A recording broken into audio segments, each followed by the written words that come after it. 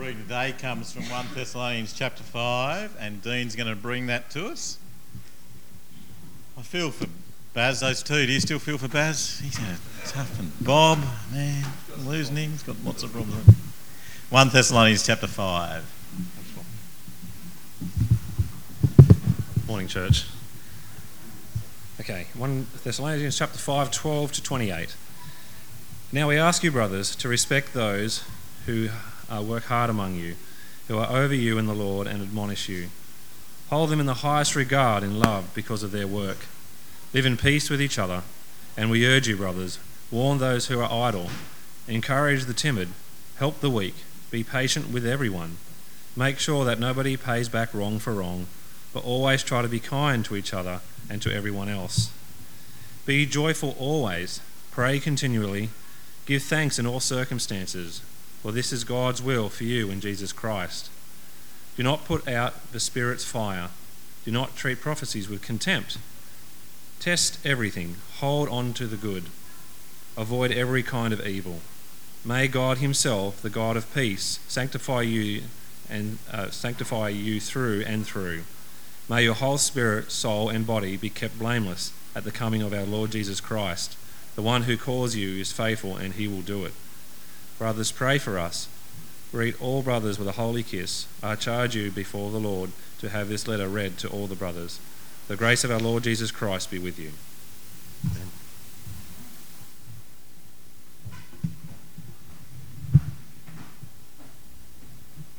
Thanks, Dean. We're in part 2 of our talks on 1 Thessalonians chapter 5. We did the first few verses last week. We're on to the last part of that this week.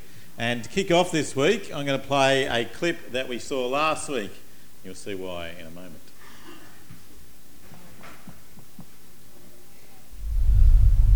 Yeah, go ahead, look for your car, walk at an angle across the street. Just stay in the way of the cars for as long as you possibly can. There's no reason we wouldn't want this lot all congested or anything. People to be able, okay, no, I'll stop while you look for your keys. It's cool. Oh, gotta reply all. Yeah, go ahead. Stand in front of the car. Just stand in front of the car. She said, just tell me when you can be there. She didn't say tell everyone when you can be there. I just need to, I hate this. I love Jesus, though. Okay, like that one. How do you not know what you wanted? You waited behind 3 other cars. Just stop hitting reply all. Just answer the one person. Why reply? Oh, it's Bill. He's gonna want to talk to me about his fantasy football team. I don't care. Oh. Hey, who microwaves salmon in an office full of people? Honestly. I didn't watch the game. I told you I don't watch the game. I don't care who you got. Just respond to the person you need to respond to, not everyone in the office. I don't care how you're ranked. I'm just gonna pull in. Close the door. Let's just close the door. Close the door. Oh, they're ordering like 20 drinks for the office. Go inside. Pretend you don't see him. Oh, I hate this. Oh, good, he's given up. I hate that guy. But I love Jesus.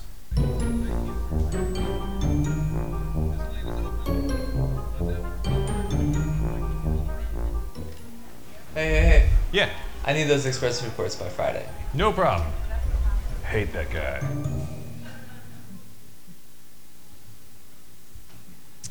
Now, those who were here last week might remember that clip. Those who weren't here last week, well, it might be the first time you've seen it.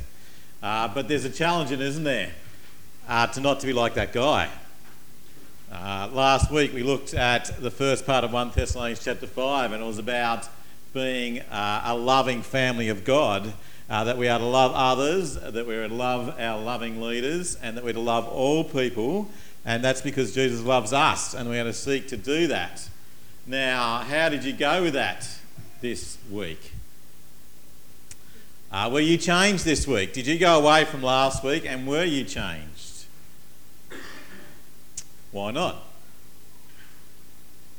I remember last week we thought about, didn't we? We thought that we are to be living lives that are nourishing lives lives that actually feed into people, not drain out of people. There actually be people who are loving and caring for one another. And we talked about, didn't we, that we're not to be people who are ark people, but cack people. Who knows? Remember what that was? Yeah, so who knows what ark is?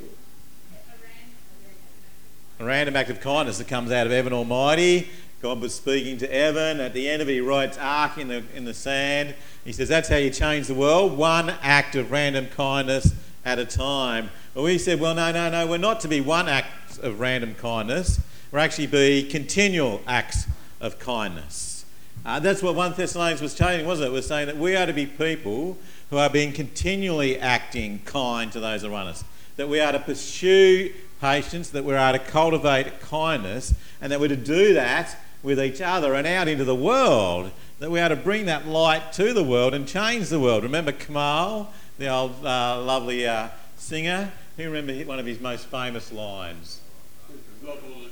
Love all the children, but the first one is why? Why is the world so unkind? Why are people so unkind? Well, that's not to be us. We are not to be the people that are unkind. We are to be the people that are continually kind, that are continually patient, that are continually seeking the good and refusing the evil. That is who we are to be in the world around us. That we are to be people who are living a nourishing life. Whose life did you nourish this week? Why not? If you didn't nourish a person's life this week, why not? We've got to stop having excuses, don't we? We're just going to be stopped like that guy on the screen who goes around and lives a life about complaining and whinging and just being a pain, even though I must admit microwaving a salmon in an office is probably not a good option. That's worth complaining about. But just continually complaining, is that us? And then to the side saying, but I love Jesus. We've got to stop having those excuses, don't we? We can't have the excuse that we can be whinging, complaining, painful people, angry people, unkind people, impatient people. We've got to stop having those excuses and saying, oh, but that's just what's happening around me. No, that's not us, guys. We're not to be those type of people. We're to be people that are nourishing lives, of those around us, the people who come in contact with us, the people here on a Sunday morning, the people that we work with during the week, the people down the street. Are we the people that when they walk towards us, they go, oh, let's turn away from them? Or are we the people they look at, oh, they're nourishing, they're going to speak into my life. They're going to bring words of life to me. They're going to come, they're going to listen to me. They're going to be patient with me. They're going to be kind to me. They're not going to be angry.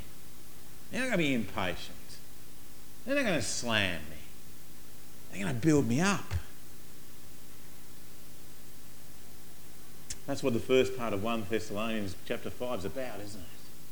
That is the type of people that we are to be. We're to be people who are living a nourishing life, that we are nourishing those around us. And the second part of 1 Thessalonians chapter 5 tells us how we can be like that. The whole of the book's a bit like that in one sense, isn't it? The whole of 1 Thessalonians is telling us in one sense how to be like that. Then in chapter 5 he just slams us. He just goes bang, bang, bang, bang, bang all the way through, and you smack, smack, smack, smack, smack, and you go, wow, it's all there. Can I encourage you to go home this week and just spend each morning on a one sentence or one section, even a 3 or 4 words in 1 Thessalonians chapter 5, because you can just sit in them and just let them soak into you and then think, God, as Baz, or aka Matt, ask God to speak to you through his word, to change you and challenge you on that, because there's so much in this. We're going to try and encapsulate a little bit of it this morning, but can I encourage you to just sit in it this week, asking God to change your life, to change how you, to be people who are nourishing in their lives. Because to be nourishing in our lives, we actually need to be nourished as well, don't we? We need to have a nourished life so that we can feed that out into people. And that's what this passage, the next part of this passage is talking about. It's about how to have a nourished life. It's not the be-all and the end-all of it, but there's an element of it there. It's in there. It'll help us within the context to see how we are to live a nourished life. So have a look at it. And the first part I want to have a look at is at the end of verse 18 there. There's a whole lot, isn't it? You can just spend on the first two words. Think about rejoice always. Spend on pray continually. Give thanks in all circumstances. We're going to come back to that because that all depends on the second part of the actual sentence. For this is God's will for you in Christ Jesus. Often we ask what God's will for us is, don't we? Back in chapter 4, verse 3, we saw it as to be living a sanctified life. That is to live a life like Jesus. To have our life continually changed to be more like Jesus. That's God's will for you. In whatever circumstance you're in, whatever job you have, whatever relationship you're in, God wants you to become more like Jesus within that. That's his ultimate will for you. And this is very similar. It's about being in Jesus, isn't it? God's will for you is that you in Christ Jesus. Notice that first. First of all, it's in Christ Jesus. We're going to come back to what he wants you to look like, but first of all, he says God's will for you in Christ Jesus. We actually need to be in Jesus first to actually be doing God's will at all. First and foremost, we need to be in him. Because when we are in him, then we are blessed. Now, this is a statement that I've been thinking about for a while, because I think if we don't understand this statement, if we don't understand this, we cannot be the first three statements that he's got beforehand. Blessedness is a state and not a circumstance. I want to think that through. I want to pull that apart. I haven't completely worked it out. But you know, first and foremost, you are blessed with all spiritual blessings where? In Jesus. You see, first and foremost, blessedness is a state. It's a place. It's in Jesus. That if you are in Jesus, then you are blessed beyond belief. That's your position. You are there. You are blessed beyond compare in Jesus. If you read through the scriptures, blessedness is about, first of all, foremost, being in Jesus. Matthew 5, where Jesus talks about being blessed are the poor, blessed are the meek, blessed are the... They are the people who are actually in Jesus. That's the person who are the blessed, are the ones who are meek and mild. And if you work through that, you'll see that's who Jesus is and that's who we are in Jesus. And then you get to Ephesians chapter 2, it says that in Ephesians chapter 1, that we are blessed with all spiritual blessings, not partly spiritual blessings, but all spiritual blessings in Jesus. So it's actually a position that we're in. We are blessed in Jesus. Blessedness is found in him. Now, in some senses, circumstances, you feel like, oh, well, certain things make me feel part of that. But ultimately, the circumstance isn't the fact that you're blessed. You are blessed in Jesus first and foremost. Because if we don't have that, suddenly there becomes a hierarchy of blessedness.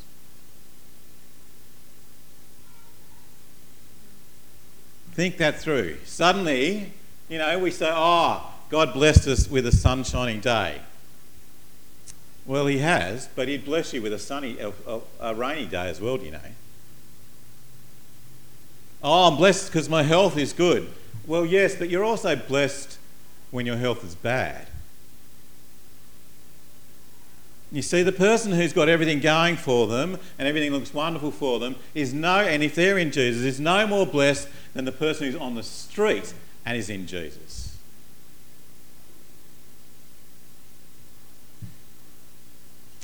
Push that round for a while. Have a think through that. Think through the Bible a bit more. But think about that, because if it's not that, then suddenly we think, well, I'm a better Christian because I'm getting the sunshine on my good day than someone else's. Or my health is better than someone else, so am I more blessed than someone else over there because my health is good. Or I've got wealth. Great. Am I more blessed than the person that hasn't got wealth? Does God somehow have a hierarchy of blessedness somewhere in the circumstances around or the things that we have? Or are we ultimately blessed in Jesus no matter what circumstance we're in? Have a think of that, because I think this changes everything. I think it makes sense of how we can understand the first verse, the first part of this section. Because how do we rejoice in everything, be thankful in everything, and pray continually if it's all dependent upon our circumstance? We're gone. Can't do it. Rejoice always, pray continually, give thanks in all circumstances. All circumstances. Doesn't just mean when things are going and the sun's shining. Well, we sing, blessed is thy name. At the end, we're going to sing that song a little bit later. When the sun shines on me, or when the rain, or when I've got good things happening for me. When I haven't, I'm going to praise the Lord. That's what the psalm says.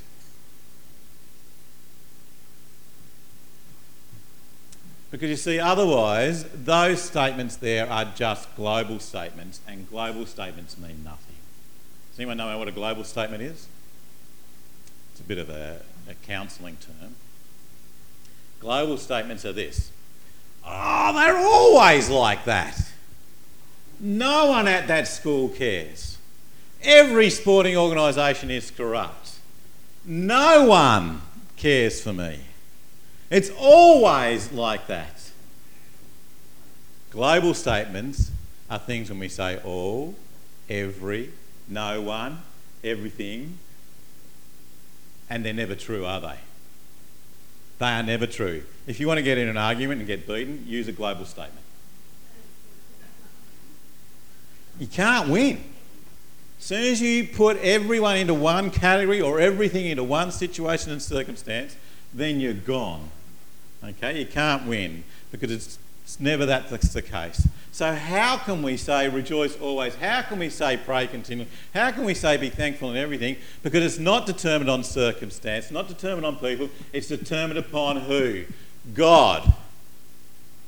It's dependent on who He is because He is a faithful God. God's faithfulness, which makes the fact that we can do things because He puts us into Christ, in Jesus, and in Him we have all spiritual blessings. We are His and His alone, and everything that He does, and when we're in Him, is to grow for His glory and for Him to be shown how great it is and is best for you and me. Everything. And if we don't believe that, and if we don't do that, then we can't rejoice always. We can't be thankful in all circumstances, and we can't pray continually because we doubt that God's got all of it.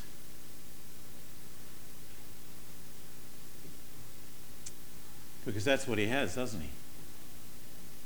You see, Paul is saying that in Christ, God has got it all, and He is faithful, and He is just, and He knows where it's all going, and He's got everything. The biblical terminology for that is that He is sovereign. His sovereignty is over everything. There's great t-shirts, isn't it? I think Emma's got a t-shirt that says, God's got it. Okay? That biblical term is sovereignty. He's got everything. He's got all of it. The whole works, the whole kit and caboodle. He's got it sorted. You know, we can pray to God. Why? Because He's got everything. He's not too busy spinning the world and keeping the universe in way. He's got everything. He's got the whole lot, so we can come and speak to Him. He's got all of it, and He's got you. That's what it means to be in Christ Jesus. He's got the whole lot, and He's got you, and He's got it all heading in the direction that He wants it to go. And we are blessed because we are in Him. And so therefore, if we know that and understand that and we experience that, then we can rejoice always. Then we can pray continuously. Then we can be thankful in every circumstance because He's got it. Even though we don't understand it, even though we think, what on earth's going on here? Why am I getting this sickness? Why are these circumstances going this way? I don't understand it. I can't work it. And you probably may not be able to sort it out completely, but underneath it, if you know that God's got it and He's got you, you go, well, I need to trust that. And Lord, I can rejoice in the fact that You've got it, even though I don't understand it. I can pray, because even though I don't know how it's going to work out, I know You have. And I can be thankful in all the things that are coming my way, because even though it doesn't make sense to me, I know it makes sense to You.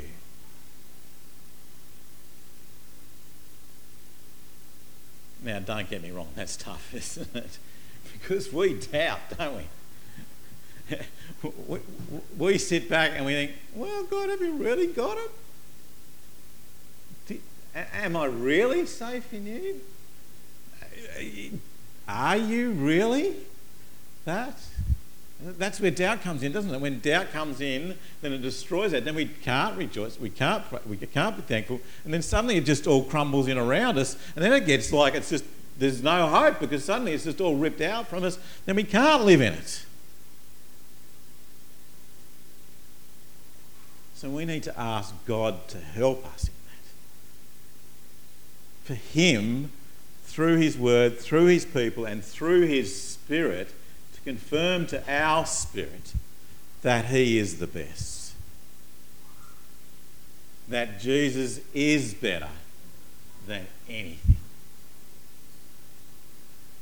If you go home, Google Jesus is better. There's a song out there, and it's a great song. We possibly might sing it later in the year. But it's great. It's talking about how Jesus is better than all these sorts of things. And then in the chorus it goes, Jesus is better than a certain circumstance, whatever. But the really great line after it says, make my heart believe. It's so honest, isn't it? Really, because that's what we need, don't we? We need to make our heart believe that that is true. Lord, make my heart believe. Look back in Your Word. Look at how You worked through life. Look how You've worked through history. Look at what You did in Jesus. See that. Lord, make me understand the depth of Your love and the depth of Your mercy and grace in Jesus dying and rising again for me, and the eternity that is ahead, the hope, the faith, hope and love that Paul's been continually encouraged. Lord, make my heart believe that. And as He makes our heart believe that, when we're affirmed in that, when we're confirmed in that, then we can rejoice always. Then we can pray continually. Then we can be thankful in every circumstance. Look, guys, that's not me yet. There's moments I sit back and I think, man, Lord, what are You doing? And there's moments I think, I haven't quite put it all together yet. And there's moments I doubt whether Jesus really is better than all that stuff out there that seems to be so attractive. And then when I come back, I just realise that God, when I look at what Jesus is and who He is and what God's done in Him, and I'll ask the Lord to affirm in my heart, a certain amount of that doubt goes. Can I encourage you in that, guys? Because you're nourished in Him, in trusting in Him, trusting that Jesus is better than anything. You will find that you can rejoice always. You will find that you'll be praying continually. And you will find that you're being thankful even in every circumstance, because you are blessed in every spiritual blessing in Jesus. Well, Paul goes on, and I'll quickly fly through the last part, but I think that's what he wanted us to understand most importantly here. We need to have a nourished life when we understand and trust that, and we live a nourished life. We are nourished when we trust in His Spirit and when we trust in His Word. Have a look at what he says. May God Himself sanctify you. Let's jump down to one more. In verse 19, do not quench the Spirit, do not treat prophecies with contempt, but test them all. hold on to what is good, reject every kind of evil. You could spend a bit of time just sitting in all that, couldn't you? I think what Paul's wanting to say here is firstly that we are to trust the Spirit and we are to trust the Word. That in that is where we'll find that we'll be being nourished in our lives. He says, first and foremost, don't quench the Spirit. Now, what does he mean by that? What does he mean by don't quench the Spirit? Well, there's a whole lot of thought that has gone into that, but one of the things I think it's a bit like this. I love fires. I love campfires. Campfires are one of the greatest joys you can have in life, I reckon. And you just sit round it and you look into it, and as you're looking into it, the light reflects back to you and it warms the soul. It speaks to you through the fire. And then the heat that comes from it, you sit there and you go, oh, how good is this? Even in 30-degree heat, you can be round a fire and go, this is good. The light and the heat, you think, isn't that great? It encourages you and grows you.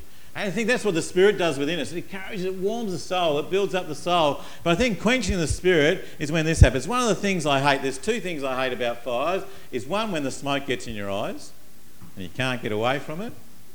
And two, it's when someone stands between you and the fire.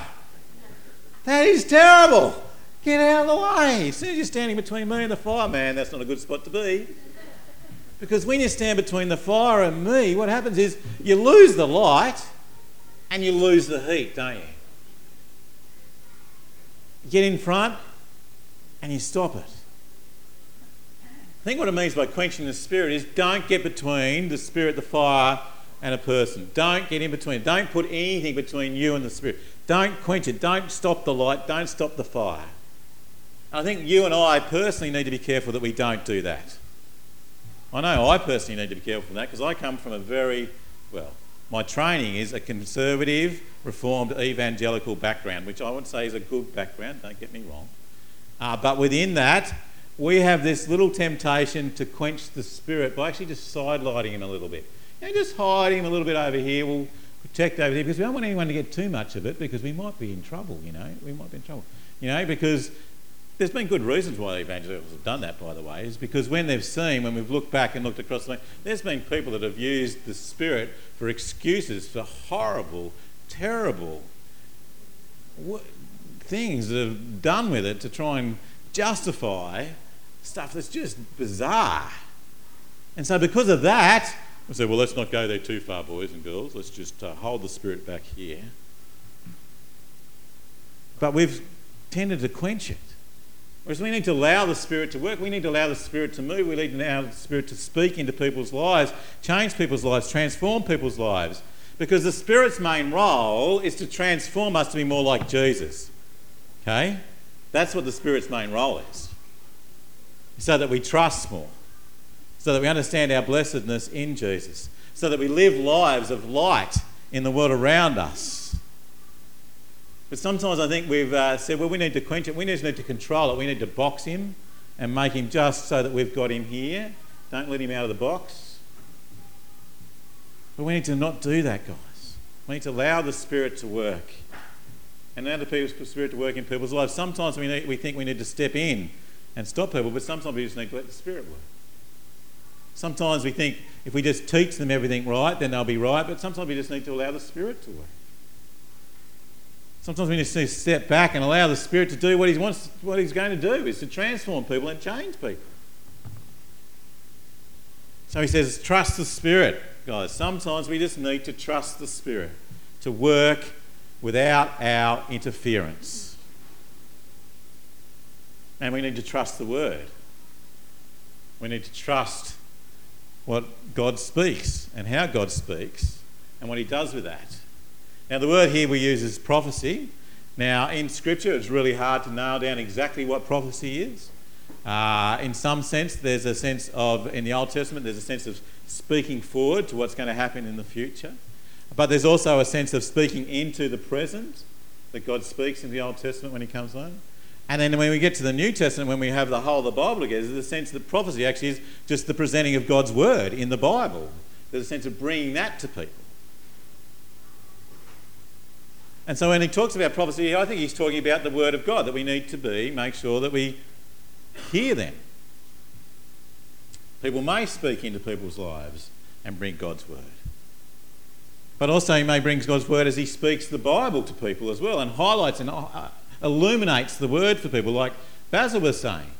Pray to God to speak out of his word to us and illuminate us to what he's saying within that. There's a sense of that as well. But in all of it, it's trusting God's word. But notice that Paul doesn't say it's just open slather, guys. Don't just get up and speak and say, hey, I've got a word for you from God, and just go for it. Or I'm going to come in and do this over here, or I'm going to do this over here. He says, be discerning in it. Be discerning in the Spirit, be discerning in the Word. So if someone speaks to you and they say, this is God's word for you, be discerning with it. When I speak to you from here, from the front, be discerning with it. When I bring God's word, when you're in gospel communities and you're reading God's word, be discerning in it. Think it through. Because Paul knows that in these different places, there's a whole lot of people saying this is God's word for you. And it's garbage and it's rubbish and it's not true. And it happens today too. But there's sometimes when it is as well. So we need to be discerning. So how do we be discerning? Well, let me give you 6 keys to being discerning. They're not all mine. 6 tests. Some of them mine, some of other people's. The very first test of discerning on anything that the Spirit you think is doing, or that the prophecy is doing, or someone's bringing the word to you, is first and foremost, does it align with Scripture? I had someone speak to us once about someone who brought a word of God to a person who told them, you need to leave your husband. Pretty clear about that one, isn't it? You need to be discerning, don't we? Does it align with Scripture? Secondly, does it acknowledge Jesus as Lord? So, as they bring the word of God to you, is it about being Jesus is the King? Is he Lord? Is he the one? Does the person acknowledge that? First and foremost. Thirdly, is it in line with the gospel of grace and love? So does it fit within the gospel that Jesus has lived, died and rose again? And it's only as we trust and believe in him that we are in him. It's God's love who reaches out to us with a free gift of grace from Jesus.